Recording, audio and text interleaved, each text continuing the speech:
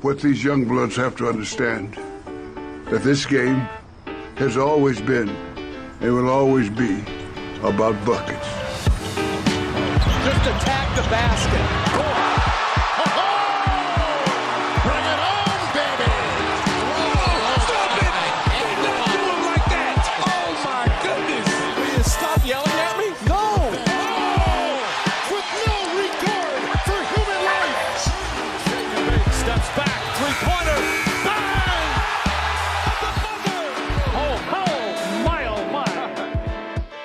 Welcome to Buckets, brought to you by BetMGM, the king of sportsbooks. My name's Matt Moore. I'm the senior NBA writer for the Action Network, joined by Sean Little. You can find him on Twitter and in the Action Network app at Chicago Flow. This is your Friday Best Bets episode and our weekly futures look. On today's show later on, we're going to get into NBA divisions. We're going to see if there's any sort of value to be found in buying low on some of these squads. There's kind of an assumption that things are settled, and I don't know that they are in all cases. We'll get to that.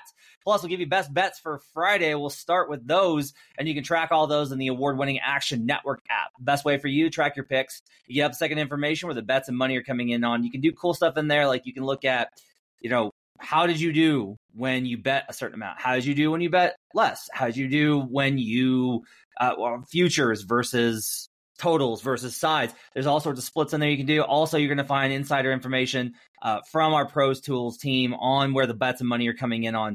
Cool stuff you're going to find in the Action Network app. Also, make sure to check out our YouTube page. Go to youtube.com/the Action Network. You're going to catch all of our great live shows. We have live shows coming up this weekend of the favorites in Jersey. If you live in the New York area or near Jersey, anywhere basically in the Northeast, because I just assume all you folks can get anywhere if you have with your public transportation, with your wild public transportation, versus out here in the West where I have to fucking drive everywhere. You can join the favorites team and a lot of the Action Network personalities out at the Shepherd and the Knuckle. Make sure to check out the favorites page in the podcast for more details on that. All right, Sean, let's get to Friday best bets. What do you like in the association on Friday? I'm going to go to San Antonio. I'm going to take the Spurs money line minus 120 versus Charlotte Hornets. Okay. I am laying the wood. I am taking the Minnesota Timberwolves minus 13 versus the Portland Trailblazers. I'm also taking the Orlando Magic plus 3.5 on the road versus the Miami Heat. All right, so you're taking... Spurs had a really good game the other night versus the Pistons. Wemby has a triple-double. They look a little bit better. They're actually starting a point guard now. Playing the Hornets, who I was like, oh, this team is terrible. And everyone was like, no, they're going to be decent. And then I talked myself into it, and then I bet they're overs. And now those futures are all dead. And I blame the internet for bullying me into believing something I thought was not true, but it's also not fair. They've been missing an important guy. Yeah, LaMelo's been out, even though I think I ranked him as the 87th best player in the NBA this season on my top 100. Took a lot of shit for it. Now, that's what makes me most mad is that I can't be like, I was right.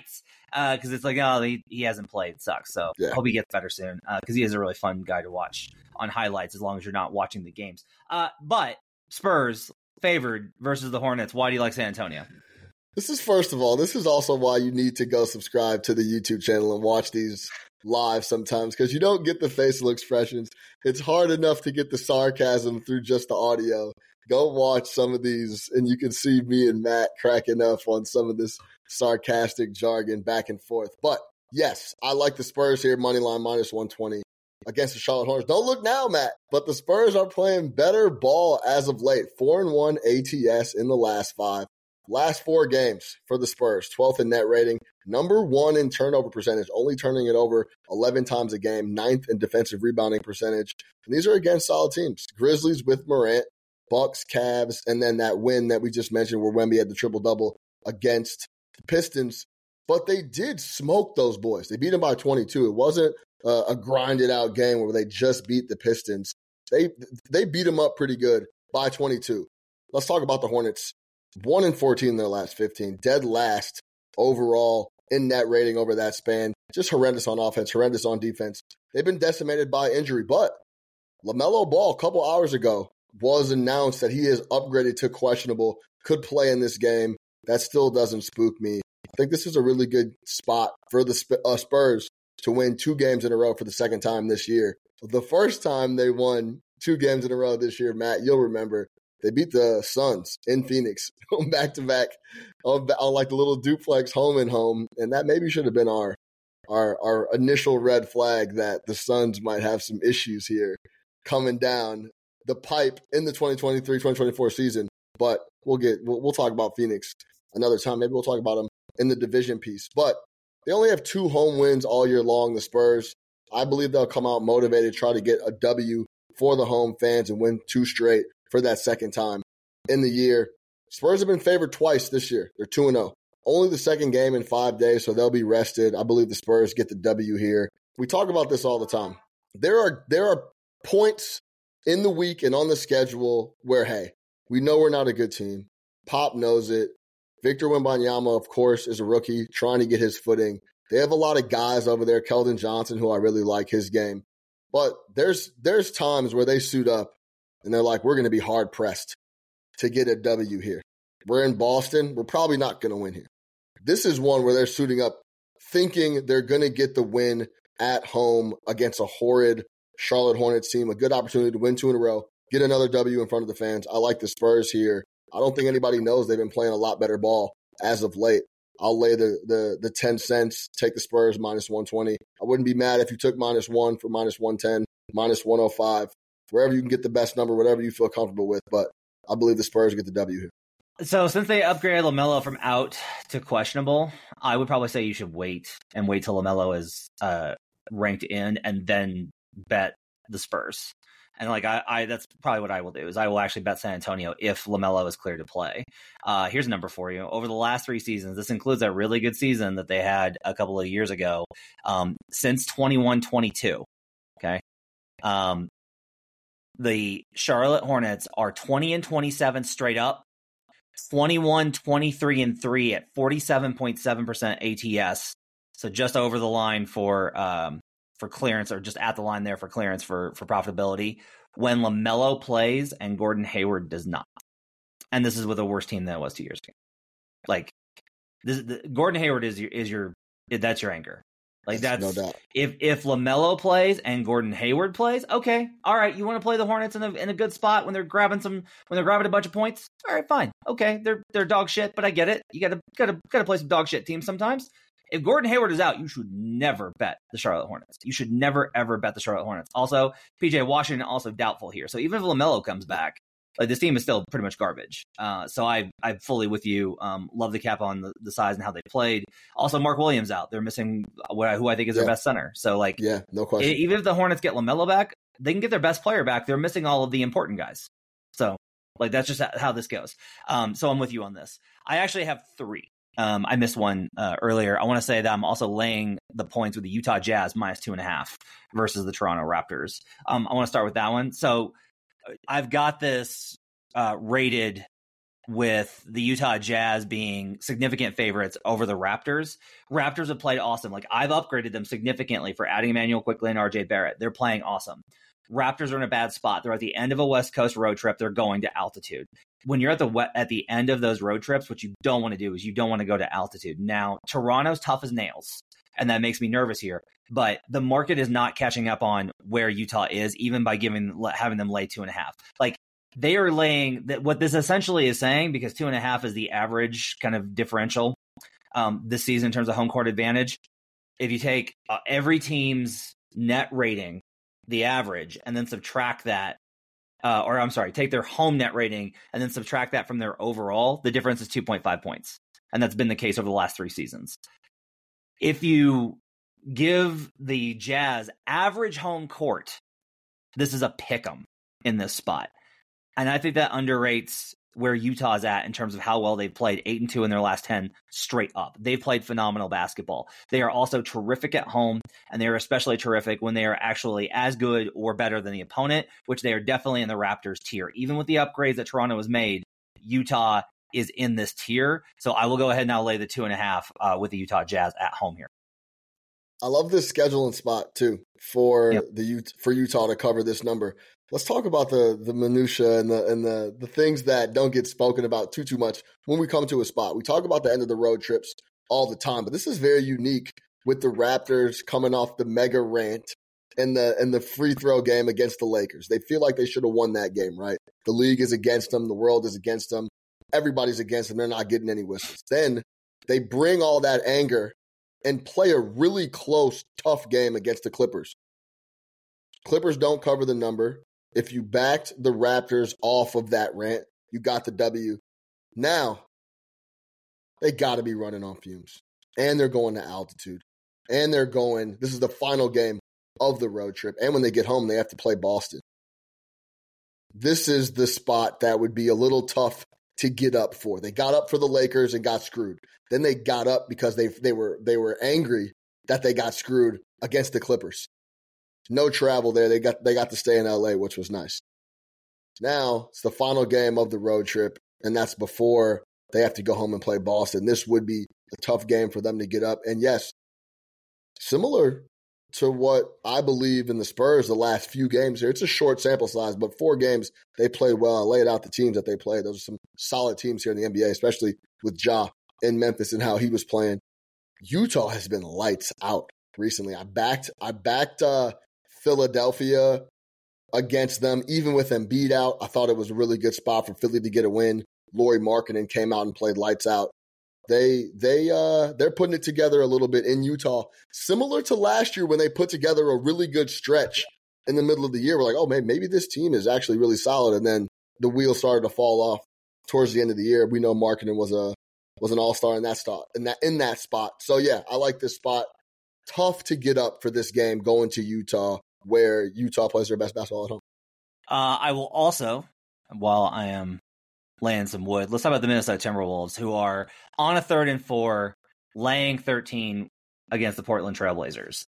This is primarily a Trailblazers cap, to be quite honest with you. I've got the Wolves, and you're like, look, they had the back-to-back, the nightmare, got in at 1 p.m. or whatever in Boston, play to overtime, heartbreaker loss, brutal. Come home 3rd and 4. I get it. This Blazers team, I have manually downgraded them like 2.5 points on power rating because it has become very apparent over the last 2 weeks that there are certain teams that are first in line to, we're good. We're done. That's going to do it. It's a wrap on the season. We'll get back into it. We'll see you guys next year. And that's where the Blazers are. And like, they are currently getting just absolutely destroyed by the Thunder. That's an absolute, like, that's where they're at in terms of their season. How about this? This season, the Wolves, after a loss, are 9-1 straight up, as you would expect for the best team in the Western Conference. 6-4, 60% against the spread. At home, they are an absolute monster. They are going to be glad to get back home after this road trip. They are going to be rested after, they'll have gone straight home, rest of the day. This is a normal spot. 3rd and 4 is tough, but I will go ahead and I know it's a lot of points, but look, I have it power rated well above this. Here's like the differential. If I give the Wolves average home court, which is not appropriate for them, I have this 17 if they have average home court. That's how much better the Wolves are than the Blazers this season, based off of my power rating. So there's absolutely no way. Like, this is a big number. I have too big of a differential between where I have these two teams and this number. So I'll lay the 13 with the Minnesota Timberwolves, with the Blazers notably on a 3rd and 4 back-to-back. They've got the 3rd and 4, but they've got the worst end of it with the 3rd and 4 back-to-back. Yeah, absolutely. And the only loss on that 9-1 stretch on not having after a loss was against the Pelicans after they took a loss to the Knicks. So yeah, these guys bounced back, and it was a heartbreaker in Boston. I was on the NBA bet stream for that game. It was a really good game. They showed up ready to go. Anthony Edwards was attacking the rim and just attacking on offense, hunting buckets anytime he got an opportunity, especially when he saw Jaylen Brown. They were set up to get that win without Gobert and Mike Conley. So, yeah, I agree with you here. We're talking about a scheduling spot. Portland has been on the road forever. It's going to be four games in 6 days, I believe, when they end up playing Minnesota. This is a really bad matchup for them as well. Yep. I definitely couldn't be on the Portland Trailblazers. It's tough I was actually thinking that the Thunder would have a hard. Every time I think the Thunder aren't going to get up for a game, Matt, they get up for the game. They get up for the game, no problem. It's like they're ready to go every night. Doesn't matter who it is. They were coming off a 4-game road trip. They closed it in Miami, got a great win, closed the game just like they do every night. And in the fourth quarter to the over, they're like 14-3 or something. They just pour it on and continue to compete possession by possession to close games. So I'm like, oh, perfect. This is a tough spot here. Jay said, take the name off the jerseys. We were talking about it. Thunder go to Miami, get a big win, and then they have a back-to-back at home against Portland. That's about as let down as you get. Doesn't matter for those guys. Portland is just really, really bad. Minnesota is not gonna coming off that Boston game as well is gonna be looking to bounce back and get a big win, and this is a good opponent to do so. All right, finally, I am going to take the Orlando Magic plus 3.5 on the road versus the Miami Heat in the battle for Florida.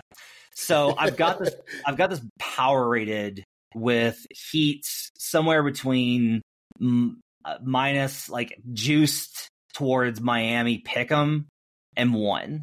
So I'm getting about 2.5 points of value here with a conservative estimate towards the, if I give the Heat a little bit more credit. I've got some interesting trends here. So this season, when the Magic allow fewer threes per game than their opponent, okay? So this is not how much, this is when their opponent allows more threes than they make. So if the opponent has a 3-point deficit, let's look at it that way. The Magic are 13-5, 15-3 against the spread. Okay, that's a meaningful stat. Orlando's a defensive team.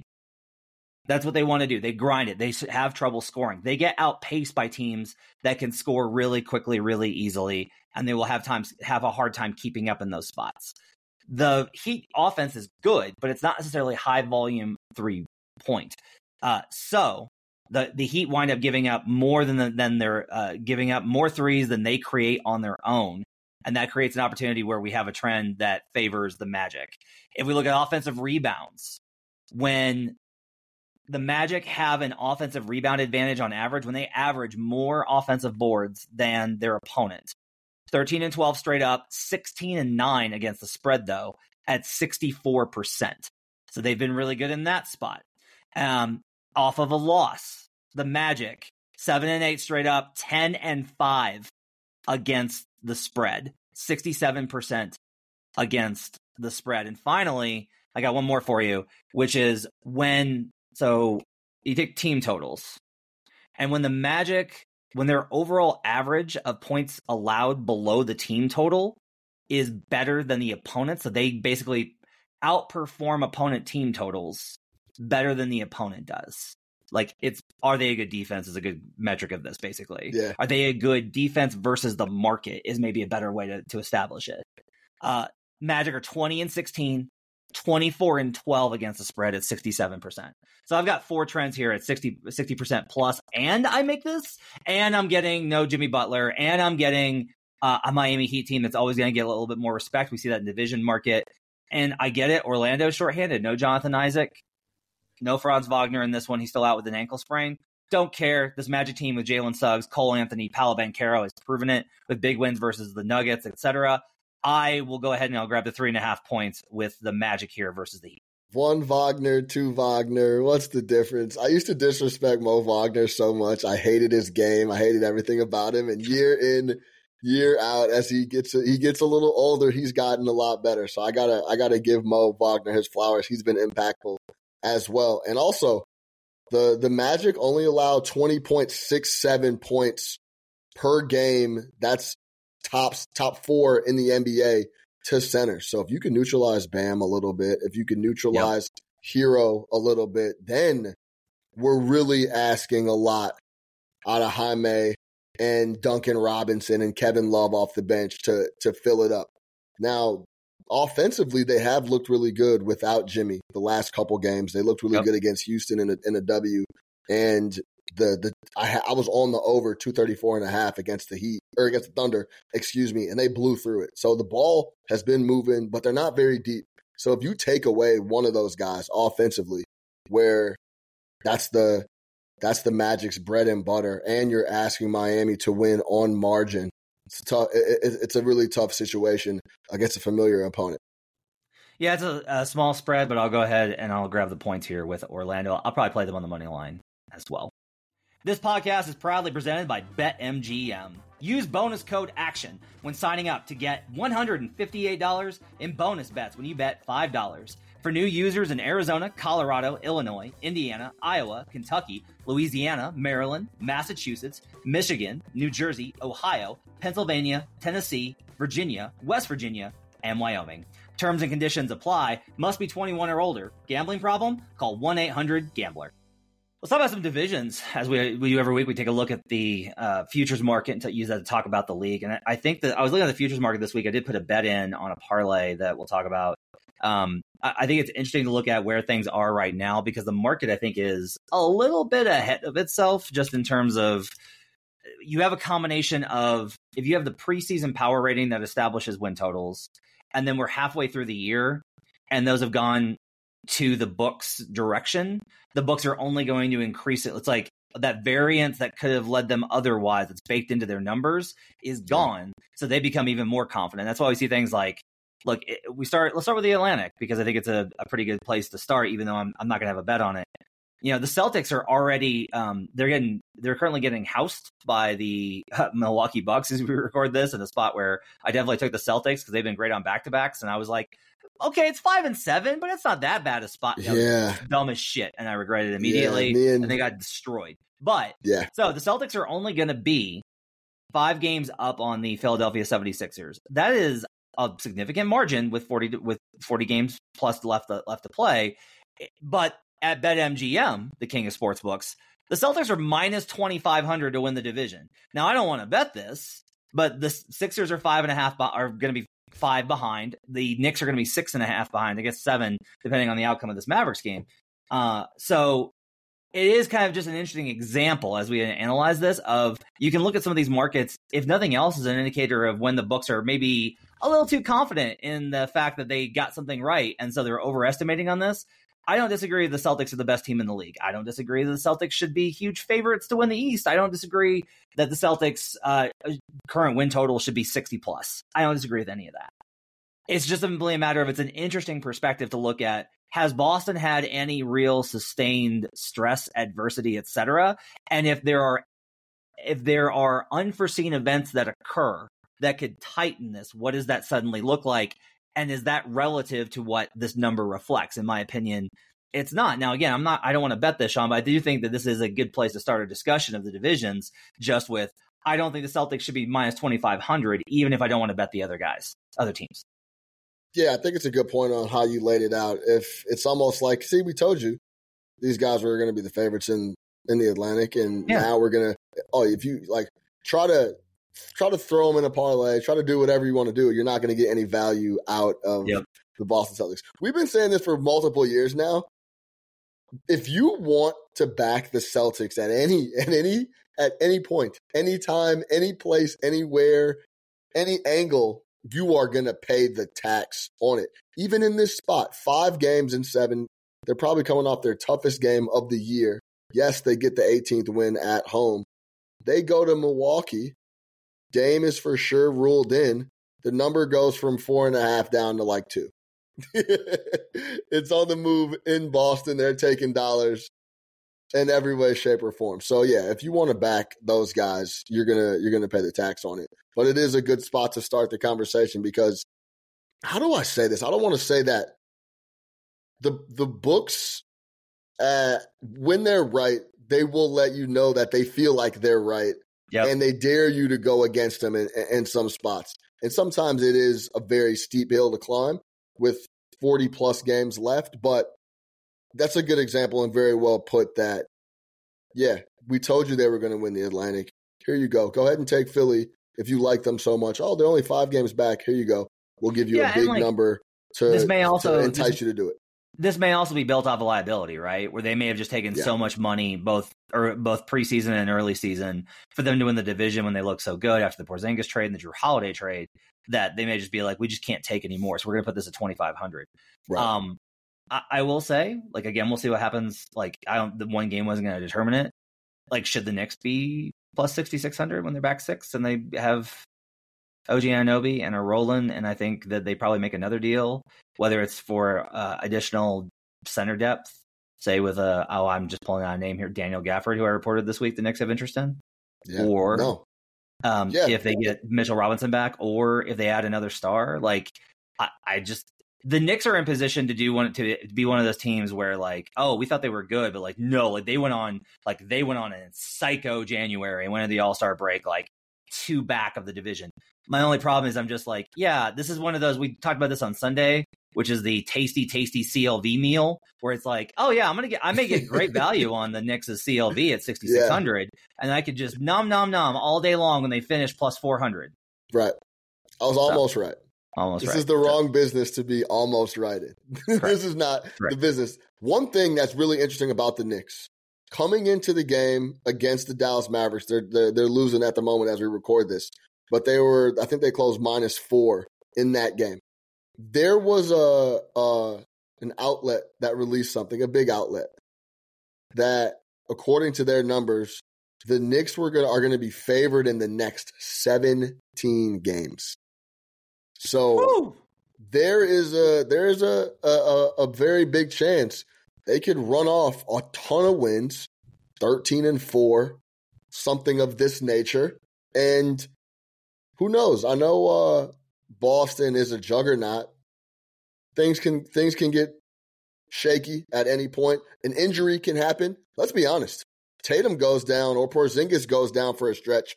Derek White goes down for a stretch. There is so much time where I am watching the Boston Celtics and I am confident Derek White is the most important guy on the floor, bar none. Tatum included, everybody. He's so important to that team. He goes down, things can get spooky over there. But Embiid is hurt at the moment. So interesting spot, 66-1 is potentially a big CLV sandwich if they could get really, really hot coming down the stretch, but it's probably too long for sure. The Central Division, the Bucks are -700 at BetMGM. Cavaliers are +700. Pacers at +1,800, with Hallie set to miss at least a couple of anywhere between, I don't know, like 4 and 10 games at least. Bulls, obviously, +15,000. No bet there. This one, I am a little bit more confident that this one is wrong. Okay. I'm going to do it again. Sean. I'm going to bet the fucking Cavaliers again. Yeah. Your boy Vic. They keep hanging. Like, they're good. It's extremely frustrating that they're probably going to go under on their win total after we were very heavy on them at 22-15. This team is top 10. So, like, at Dunks and 3, schedule adjusted, the Bucks are 9th in schedule adjusted net rating. The Cavs are 10th. They're only 3 games back. They'll be 3.5 after the Bucks get done just molly-whopping the Celtics. That margin is not commiserate with a +700. Like, they have coaching issues. This team just got housed in their building by the Jazz. I don't give a shit that they're catching Boston on 5 and 7. I don't care. Like, this number should not be +700. Like, this. So here's the difference is, like, am I going to get, like, is this a CLV sandwich?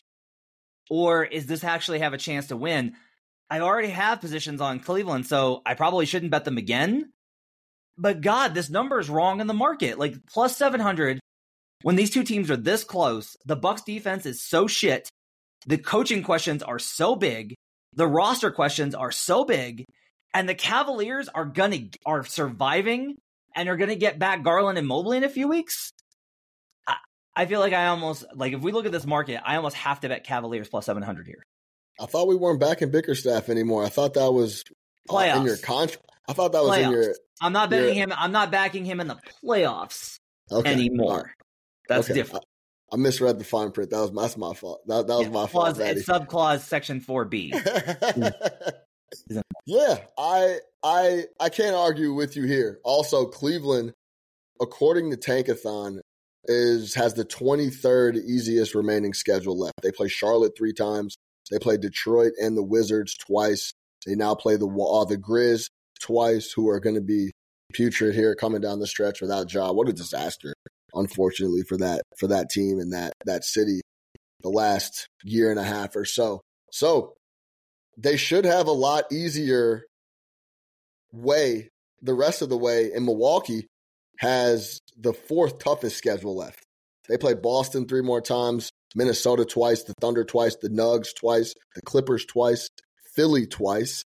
And overall, their strength of schedule is 29th, according to strength dunks and threes so far this year. So for a team showing a few problems and Giannis looking not happy quite a bit a lot over the early part of this year with an easy schedule, now it might get a little spooky here with tougher comp as they go on.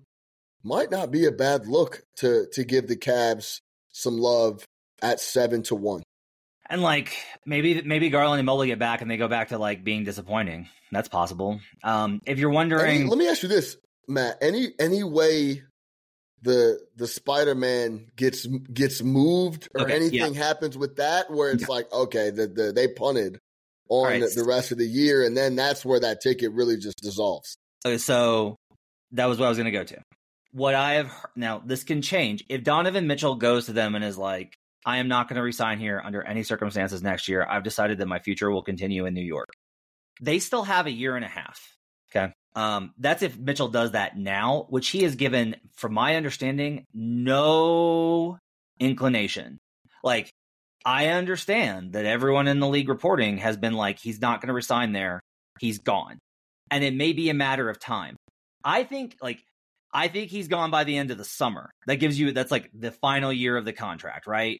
Cavs go through this year, they figure out. But from what I've heard, they want to give this a run. Like, they think that they're good.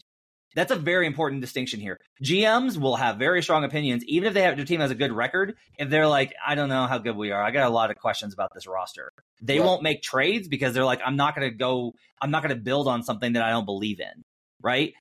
Versus if they're really bought in, even if it's like, yeah, there's a lot of questions here. If they think they're good, they'll be like, yeah, but we think there's an opportunity here. We think we just got to get everybody right. And if we can really make a run. That's what I hear Cleveland is thinking. So that's a big part of this is I was staying away from Cleveland futures because I was like, man, I don't know. Like, Mitchell may just get traded at the deadline. But from what I understand right now, as we record this on January 11th, Mitchell's not getting dealt in the 4 weeks before the deadline. And if he doesn't get dealt, that increases, I think, the value on this, because I think that's partially baked in, is like, oh, Mitchell may not be there. And I'll tell you this, if they trade Mitchell, I have a very good feeling that they're probably going to wind up with a very good replacement component, regardless of who that is. I would actually suggest looking towards, if the Hawks were to move DeJounte Murray, that could be, if he's not already dealt, that could be a very easy swapperoo. That said, all of that, I feel confident Mitchell's not going to get traded, which is part of my cap here. If he's not going to get traded and we're getting Mobley and Garland back and they're already surviving, this number has to have value at plus 700. Yeah. There's a couple other spots in the market too that you can get better than plus 7. So look around if you're taking that seriously. Southeast Division, Heat are minus 275, Magic plus 200. The Hawks are 28-1. Pass. And the Hornets are 50 bazillion thousand. So these two teams are tied, the Magic and the Heat. You want to talk about anchoring to preseason expectations, right? Like, oh, Heat came back and got back to the top of the division. Like, oh, we knew it. We knew that they were better. Like, we knew the Magic weren't really that good. We knew they were going to fall back to earth, even though Orlando has had all of these injuries. It's plus 200. I don't know, like, it's tough because I don't want to bet a lot on this because it's a short number because it is tight. But I do kind of feel like Orlando has a very good case here, that with Miami so injury prone and Jimmy having ongoing issues, comes back, then goes back out again. I feel like there's maybe a little bit of an opportunity here on Orlando, who's only going to get healthier. They will get Jonathan Isaac back. They've gotten Markelle Fultz back. They will get Franz Wagner back. They'll get all these guys healthy and they'll be in a good position. Plus they have some trade assets, and Jalen Suggs is balling right now. I think Cole Anthony might be sixth man of the year. So for me, it's Magic or nothing in this division. I wonder what happens to this number if the Magic get the W tomorrow. Does that change that number? Because they only play these guys one other time after that. They play them tomorrow, and then they play them Tuesday, February 6th. So it's an interesting little wrinkle there on what could happen to Price after the Heat have owned this division for so long, and the Atlanta Hawks are so hated. And it's very easy to look at Orlando as a nice, fun story. Do they come knock off the king? Do they have enough? Does Miami care enough coming down the stretch? That's another big thing as well. But they hung on last year. The Hawks kind of were nipping at their shoestrings coming down the stretch, but they hung on and got it done. This is a tough one because I actually really believe in Orlando. I think they're really good. I think they're deep. I think they play backcourt defense, which you need in the NBA, and that's something that they enjoy doing. They have a lot of guys that just enjoy playing D. Like that's what they do. Similar to, that's why I think Tibbs wanted OG Anunoby so badly. It's like, this guy just he has no problem just playing D all day. Like, give me that dude all the time. Yeah. And Orlando has a lot of guys in the backcourt that feel that way as well. So this is a tough one because I have a really hard time fading Miami, who has shown they could play well without Jimmy. And Jimmy is an easy guy to incorporate when if things need to change or if he doesn't need to score, he's willing to let guys do their thing. Tyler Hero, Jaime, and the rest of the crew. So I feel like this is fairly priced. If you want to back Miami, we're gonna tax you a little bit. And Orlando was good enough to have respect where we'll let you double your money here if you really want to take the Magic this early in the year. So this is one to keep an eye on. I can't print a ticket on either side here, but I think this is fairly priced. Let's go to the Southwest Division. I have a parlay on three teams in the Western Conference on a division. Part of it's a hedge against a prior position. I'll explain that in a second. Let's talk about the Southwest. So the Pelicans are minus 120, Mavs plus 130, Rockets plus 650, and Grizzlies have fallen to 25,000. No job for the rest of the year. Obviously don't want Grizz. Spurs are not available. Yeah, Spurs not available. Don't want Rockets. I don't want Rockets. Like they're good, but they can't win on the road. They've had real problems with that, and I got to stop betting them on the road. So it's Pelicans, Mavericks. And if we look at the standings, the Pelicans are 23-15, 7-3 in their last 10, the hottest team in the league. Just got done absolutely smoking the Warriors in the Bay. The Mavericks are game back at 22-16, again, pending the outcome of tonight's game as we're recording. I went ahead and I put the Mavericks in the parlay. And it's not that I don't believe in the Pelicans. I do. But I get a buy low spot here where this market is like establishing that the Pelicans that we've seen over the last 4 weeks, essentially since the in-season tournament disaster, that this is the real team and the only team. I will tell you that my understanding is Zion Williamson's not going to get traded until later, if at all. Like he may not get traded, but if he does get traded, it's not going to be this season before the deadline. They're not going to make that trade. They're locked in with this group. They're playing great. And they're showing me all the reasons why I've wanted to back them through the years. When we have the injury concerns with this roster, when we have the chemistry concerns with this roster, when I know that they're at least looking at swapping out Jonas Valanciunas because the money long term on him, like they want to get younger, they want to reset the timeline a little bit. When we look at the inconsistency this team has shown, I can't get to a spot where a 1 game difference, even though this is plus 130, like. I don't find a reason to not want to get in on Dallas here. So I've got Dallas plus 130 as part of a parlay. I haven't been a big fan of Dallas since before the year. I took the team total under, I believe it was 44 or 45 and a half. I have to go look at my telly on the slip, but it's 44 or 45. I've been down on them all year. I didn't believe that Derek Lively would make the impact that he has down low. He's been really good. When he's on the floor, they're a lot better. He's hurt at the moment. Luka's out. I shouldn't think the Kyrie Luka thing can carry them.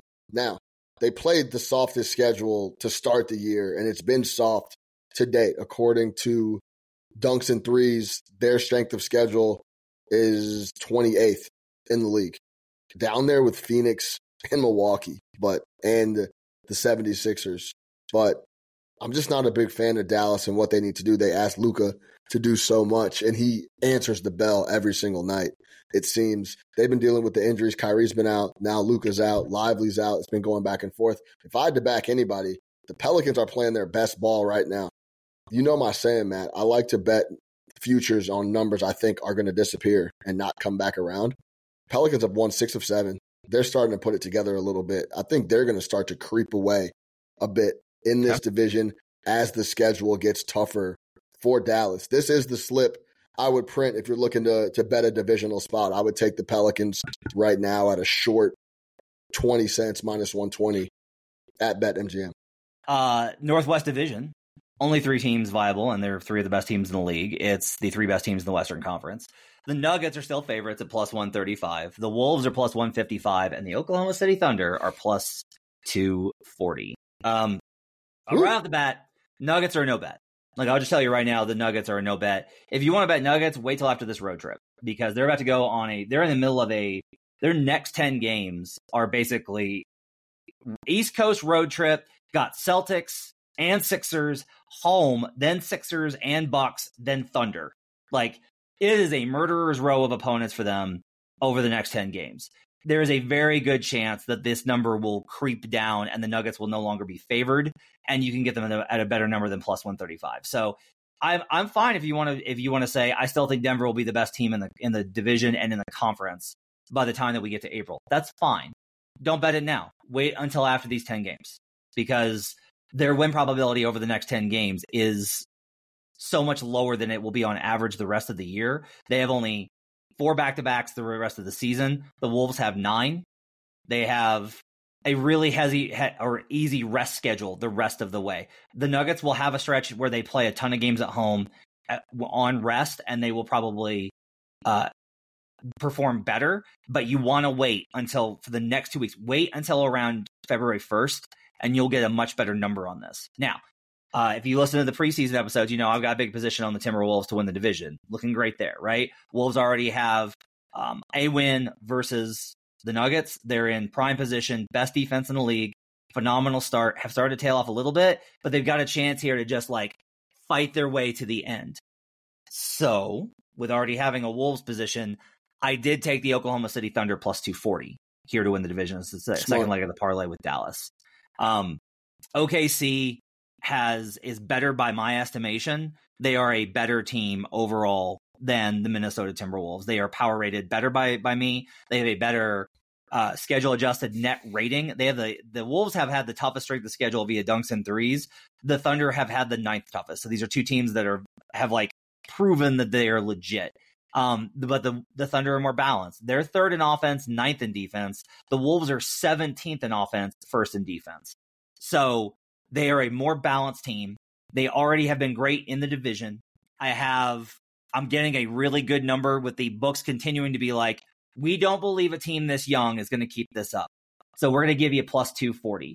OKC has proven it. You see comments last night like Bam Adebayo being like, that team is tough as hell. That is a tough-ass team. The players know. So I've got the Thunder as the second leg of the parlay plus 240. We're going on 2 years in a row, Matt. Fucking Thunder are ridiculous. They're awesome. Yeah. They show up every single night. Yep. They're one of the best covers going on almost a full season and a half where they have been sensational. I heard rumblings last year of Shea's first team All-NBA. That's impossible. Whoa. Start paying attention because it's very legitimate. He's efficient. He does everything. The Thunder are awesome. You can go look at any metric across the board. No rest, some rest, back-to-back, rest disadvantage, home away. They are a sensational cover and show up with effort every single night. One thing about Minnesota is they have some soft games coming up here down the stretch as they've played a tough schedule already. They played the Pistons twice, Wizards twice, Spurs twice, Hornets once. They play the Blazers 4 more times and Memphis twice. I'd be willing to go out on a limb, a quote-unquote limb, of those 6, 8, 10, 12, 13 games, there's 13 wins. So you could pull those off the schedule and see what Minnesota does the other way. This is going to be extremely tight. Now, if you're like Matt, or hopefully you're like me and Joe Delaire and you got the West, you got Minnesota to win the West at 40-1 preseason. But if you do have a division, great hedge would be on the Thunder right now before the Nuggets go on that road trip and get dinged up a little bit. The Thunder are for real. I don't know what else they have to do to prove that to people. But this is an awesome division across the board. I love what Minnesota's doing. All three could potentially win this division. So if you are, I would hedge and I'd be feeling great if I had two of the three in my pocket coming down the stretch. Yeah, and I'll just say, like, I don't think that the Nuggets are not going to put the pedal down last month of the season. They don't care about winning division. They don't care about, like, they want a top 4 seed. I think they want a top 3 seed is really what they want. They want a top 3 seeds. They're not facing, like, the number 1 team in the second round. I think that's all that they really care about. I think they would be perfectly satisfied with 2. So would you say, Matt, say the Nugs fade away. They're championships in the pocket. They're not worried about pushing it down the stretch. You trust Oklahoma City more down the stretch because they're a little more balanced than Minnesota? Yeah, like we started to see like Minnesota's kind of started to slide like a little bit, right? Like that game versus the Celtics was awesome. They performed so good. Like this team's great. Like I could say that they're sliding, and that means that they're sliding from being the best team in the league, which they were for the first 4 weeks of the season, to being a top 6 team in the league. Like they are legit. They can make a Western Conference Finals, and once you're there, who knows, right? Like you're within range, and it's awesome. Go Bears! Like it is all there for them. But if I look at their recent performance, when we look at like the apex and then like we're expecting a little bit of a dip, a regression to the mean. Instead, what we've gotten is OKC got to the apex. And like you mentioned, like we're like, oh, well, they're going to level off a little bit. And OKC's like, fuck you. Like we're just going. We're just winning games. Yep. They're not going to disrupt anything with a trade. Nothing's going to get wonky. There's no agendas. So for me, that's why I think I like all those things. Plus the numbers make me like the Thunder a little bit more there. Finally, Pacific Division. So after the James Harden trade and after they got destroyed in Denver, I wrote a column that was like, hey, they're going to figure this out. Like they're going to get to be they're going to figure this out and they're going to be okay. And then I started to see them, and then they moved Russ to the bench. And that's when I was watching these games and seeing how they play and their overall performance, that's when I started hitting Clippers division. And I've hit Clippers division 4 or 5 times. And I've got a sizable position now on Clippers to win the division. They are now heavy favorites at minus 250. That's honestly probably a little bit heavy, if we're going to be real. Like that's a little bit heavy, in part because, like we said with the books, this is the opposite effect, where the books had such confidence in the Suns, the Lakers, and the Warriors. All those teams had 47.5 win total or higher, and all of them are basically or in the Warriors' case, kind of dog shit, right? And so because they're so off of that, like, well, we were way wrong.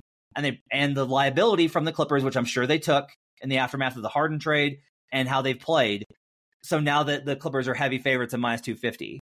But this ignores one team, which is the last team that I put in the parlay leg, which is, despite not being a super confident, how are the Sacramento Kings in this market plus 350 when they're back a game to the Clippers? Now, what I've basically gotten here is I've taken 3 teams in this parlay, and if you listen to the show, you know I'm always betting this stuff like throughout the year. You can track it in the app. I've gotten 3 teams that I think are buy low spots. I'm getting the Mavericks when everybody's high on the Pels. I've got the Thunder when the books are still like, yeah, you're too young, we don't believe you. And I'm getting the Kings when everybody's like, holy shit, the Clippers. Now, I think the Clippers win this division. But if we're talking about like what the best value to bet in this division is right now, like undeniably, it's the Kings at plus 350 when they're back one game, are 5-4 in the division, and they are still a really good, like the Kings are still really good, and they're looking for big upgrades. They want to try and get Pascal Siakam. They want to try and get a big forward to go with them. They may wind up with Tobias Harris after the deadline, which I think would still be an upgrade over Harrison Barnes. Like the Kings are in business. They want to go for it. And so I get them at plus 350 as part of this parlay. That's why I've got the Kings as the last leg in it. And if I'm recommending any bet from this division, it's got to be Kings. Yeah, I agree with you. If you're going to print any slip right now, it'd have to be the Kings at 3.5 to 1. If you pull up the Action Network NBA Futures odds board and go to the Pacific Division, there's a book on there that has the Clippers to win the Pacific all the way up to minus 305.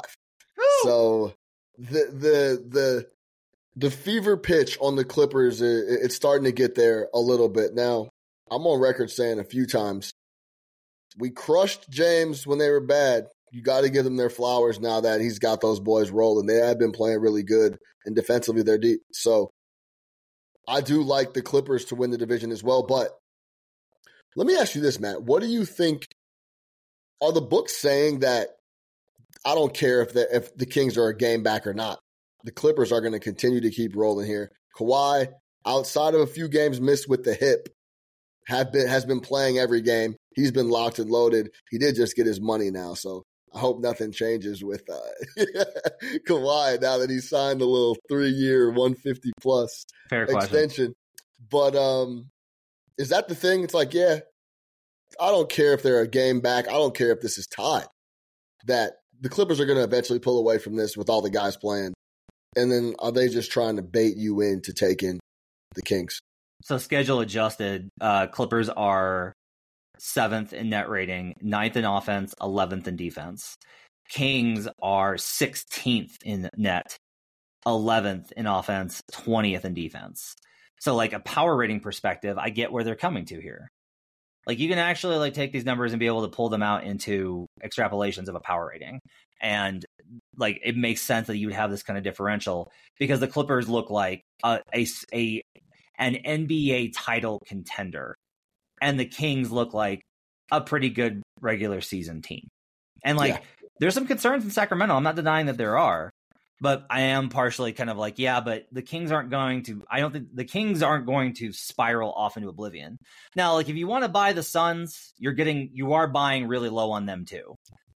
You're getting them enough with the Suns. But look, they're 5 games back. Enough with the Suns. I know. Well, I don't want to hear about the Suns until I see anything that would give me a reason to support them in any way, shape, or form. I mean, I want to say I know we're talking divisions, but if you pull up the Western Conference, and this is also a liability thing. Always keep that in mind about the liability aspect. But at BetMGM, they're 550 to win the West. The Thunder are 900. The T-Wolves are 850.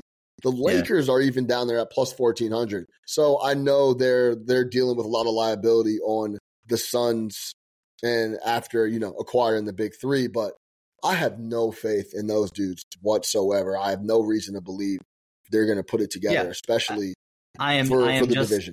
I talk about this a lot, which is like, look, if you're going to buy low, it's never going to be comfortable.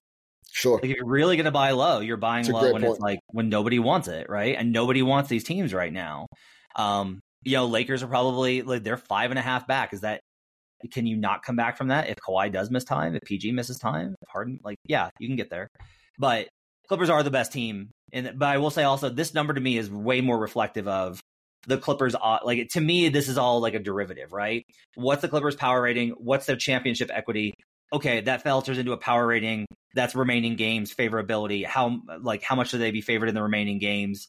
Everything filters down, and liability impacts it and moves it. And clearly, the Clippers took money, and I think that's right. Like I think the Clippers are the best team. I think the Clippers should have taken money, but now we're at a point in the market where I'm like, okay, it's gone a little bit too far, and I can get the Kings and put them in this parlay. So, I do have a Kings, Thunder, and Mavericks parlay, and you can switch those around. I've got that 33.89 to 1 plus 33.89.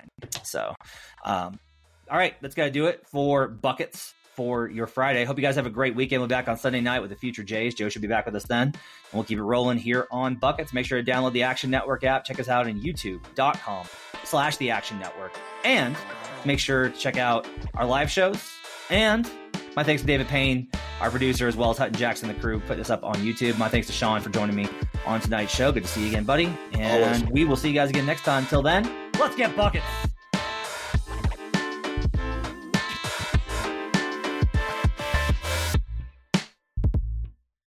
Action Network reminds you, please gamble responsibly. If you or someone you care about has a gambling problem, help is available 24/7 at 1-800-GAMBLER.